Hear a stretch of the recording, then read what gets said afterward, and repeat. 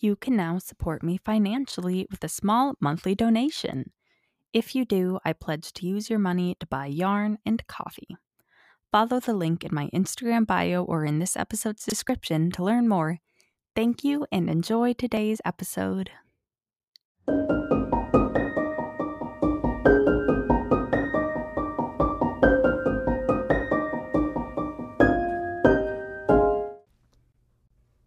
Hello everyone, welcome to Crocheting Through Medical History. I'm Maria, here to crochet and talk about medical history. First of all, it is just the dang middle of the day, so my roommates are here and just making noise upstairs as one does when they are home.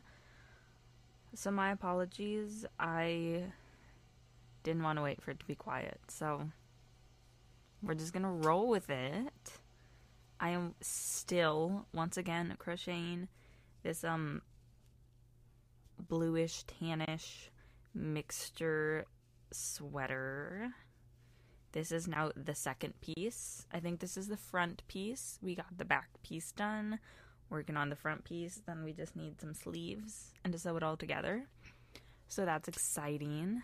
I'm going to try to crochet in a way that you can see today if you're on YouTube, which if you're not on YouTube, you should go watch me on YouTube at Maria Makes Makes. So go find that. And you can watch me crochet because I'm going to actually crochet in a way that you can see. Maybe. We'll see if that happens. Anyway, let's get into it. So today we are talking about sleep apnea. And sleep apnea occurs when the upper airway intermittently closes during sleep, causing cessation of breathing that leads to hypoxia or lack of oxygen. Sleep apnea was not coined as such until 1965, but the condition is cited as early as the 1800s.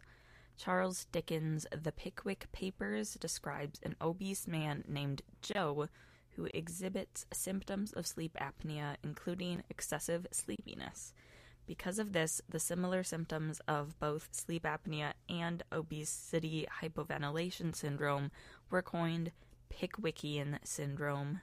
So, once sleep apnea was discovered and named as its own condition, research began in dogs with the condition.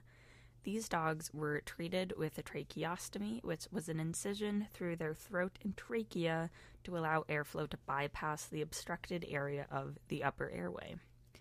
This treatment was then used in humans and was the main treatment option for sleep apnea for the next 10 years. A non-invasive treatment option for sleep apnea was not discovered until 1981, when continuous positive airway pressure, or CPAP, treatment was used through a nasal mask during sleep. This concept is now the most common treatment for sleep apnea. Other treatment options include bi-level positive airway pressure machines, or BiPAPs or BPAPs, adapto-servo ventilation machines, or ASVs, upper airway stimulation devices, myofunctional therapy, or, last case scenario, surgery. Unfortunately, the prevalence of sleep apnea is increasing with its connection to obesity and cardiovascular health, and it is now considered a major health condition that affects almost 1/4 of males and 1/10 of females.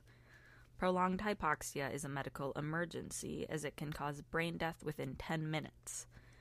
Hypoxia due to sleep apnea is significantly less fatal, but untreated sleep apnea leads to inflammation and general damage to the body. Causes of sleep apnea can be structural, such as enlarged tonsils or uvula, or neurological, where the brain does not send breathing signals to the body. Symptoms of sleep apnea include snoring, gasping for air during sleep, waking with a dry mouth, morning headaches, insomnia, excessive daytime sleepiness, trouble concentrating, and irritability. That was the end of the research, actually. How far are we in? 5 minutes? Yeah. Thank you, Sam, for choosing this topic. There really has not a lot out there. You know, there's more stuff, but not fitting for us right here, right now. But thank you to Ahmed Bahamam and the Annals of Saudi Medicine, Mayo Clinic, and EOS Sleep for their information on sleep apnea. And now it is time for interview with a real-life sick person. And today's real-life sick person was none other than my mom. What was your initial reaction when you were diagnosed? At first, I thought this was a meaningless diagnosis meant to placate people. As I researched, I found all the serious health problems that can arise from your body being in fight or flight mode multiple times a night when your airway is restricted. What are your top survival strategies for your condition? 1. Finding a mask that fits comfortably enough that I'm not aware of it. 2. Finding a way to drape the hose so that it doesn't pull when I roll over. And 3. I replace my equipment when it's no longer allowing me good sleep, not when the calendar says to. That saves money and frees me from having to keep track of dates and insurance allowances. What is the best thing to come from your condition? Improved sleep. What do you wish the general public knew about your condition? Snoring and other indicators of airway obstruction need attention to protect your long-term health. If you don't want a CPAP, there are other options to consider. Are there any groups or organizations related to your condition that you want to plug? Not that I'm aware of. So thank you to my mom for being today's real-life sick person. If you, out there listeners, want to learn about a condition, or if you have a condition that you would be willing to talk about with me, let me know. You can find me on Instagram, Maria Makes Makes. You can comment if you are on YouTube. Send me a DM on Instagram, comment on a post there. Just let me know. I'm always looking for topic suggestions and now for people to talk to about different topics. So yes, hit me up, Maria Makes Makes on Instagram. I also now can be found on Ribbler at Maria Makes Makes. If you see my little, he's a Totoro, but he's called Chunky Woodland Troll because I'm scared of being sued. So you can find the pattern for little Chunky Woodland Troll Totoro up there. He is so cute. He is my first original pattern, and he honestly turned out so well. Very happy about that. Go find him if you would like to, because I love him, and it would support me, and that's very cool. So go do that.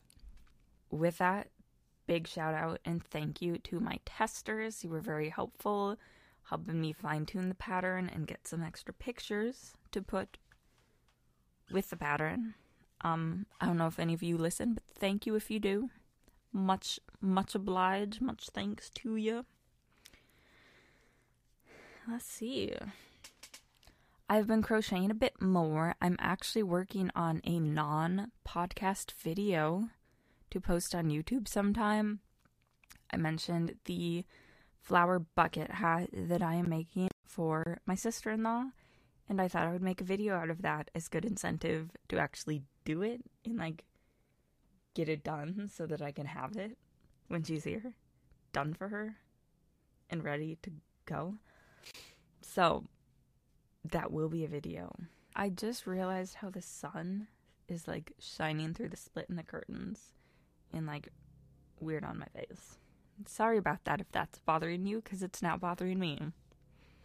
Oh well, it's too late to do anything.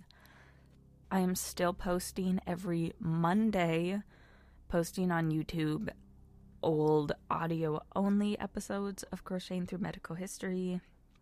So if you want to listen to those but don't have Spotify or Amazon Music or any of those platforms, you can listen here on YouTube, I guess. And yes, that bucket hat video will be out hopefully within the next few weeks. I do have some exciting new real life job opportunities that are opening up to me. So I very much enjoy this, both podcasting and now YouTubing. Very fun. Hope to keep at it. May need to drop off a little bit, but you know, all of this may need to take backseat. However, I do very much enjoy it. So I'm going to keep doing it as much as I can.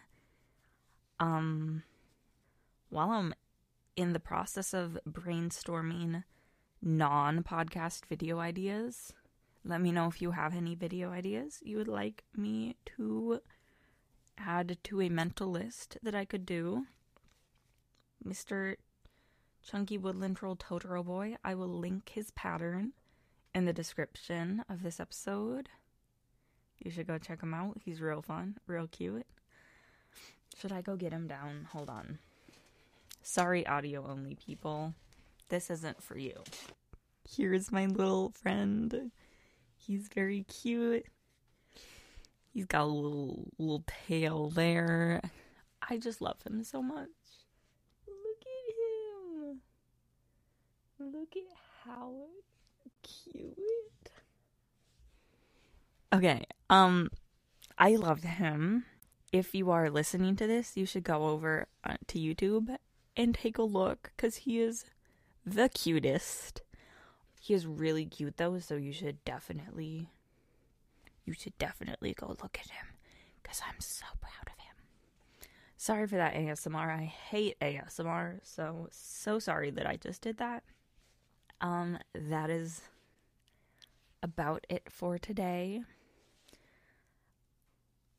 Now that this guy is released, I will probably be working on releasing the Spot the Dog pattern. Have some things I need to work out with that. I don't want to use testers. I think I made good enough notes to just release it. So we will see if I can get that settled out.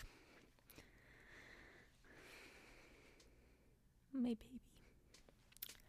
Yes. Everyone, have a wonderful week. Stay safe. There's been a bunch of storms and tornadoes around me this week, so I hope you are staying safe and that you are staying healthy. And I will see you next week. Bye.